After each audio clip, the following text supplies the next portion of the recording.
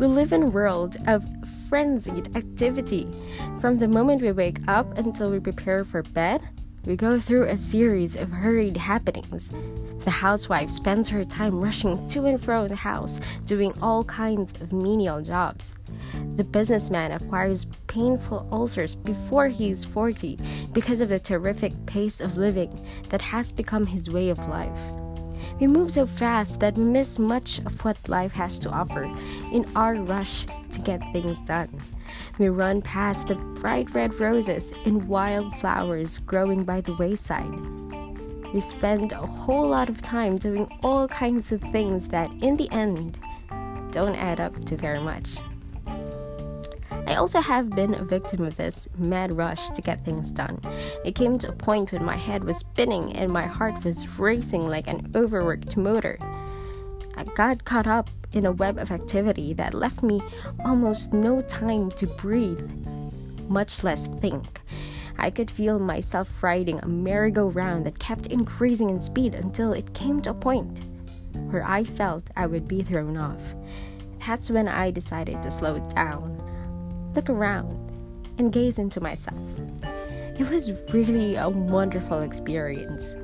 I spent a lot of time up in the hills of Antipolo.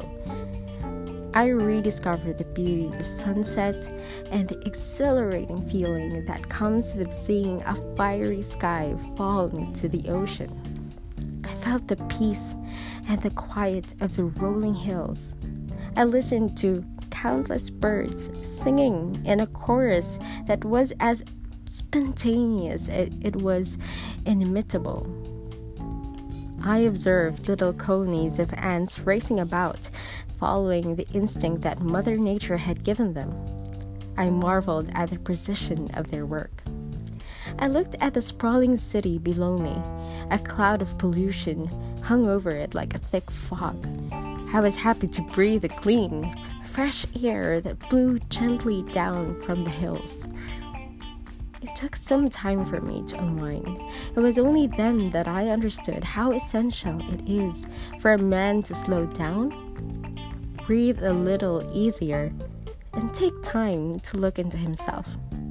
I realized that a man cannot give and give without getting from somewhere, that a man can burn himself out unless he takes time to refuel and to recharge his battery. I have always been a man in a hurry. Perhaps it is because I feel that I have only one life to live and I want to live it to the fullest. I used to think that to relax one day is to waste 24 precious hours. I have now begun to understand that a lot of wisdom can be acquired while watching a beautiful sunset or studying a bright red rose. While doing some reading up in the hills, I came across a beautiful prayer by Oren L. Crane, which I would like to share with you. Perhaps if you are one of those people who, like me, can never seem to slow down, you would do well to clip it, put it under the glass of your desk, and read it every morning. Slow me down, Lord. Ease the pounding of my heart by the quieting of my mind. Steady my hurried pace with a vision of the eternal reach of time. Give me, amidst the confusion of my day, the calmness of the everlasting hills. Break the tension of my nerves with the soothing music of the singing streams that live in my memory. Help me to know the magical restoring power of sleep.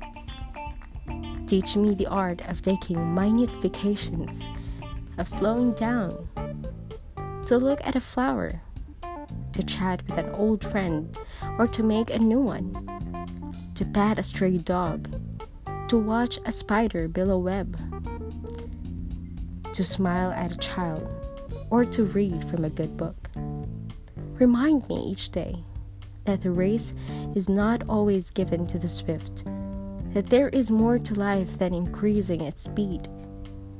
Let me look upwards to the towering oak and know that it grew great and strong because it grew slowly and well.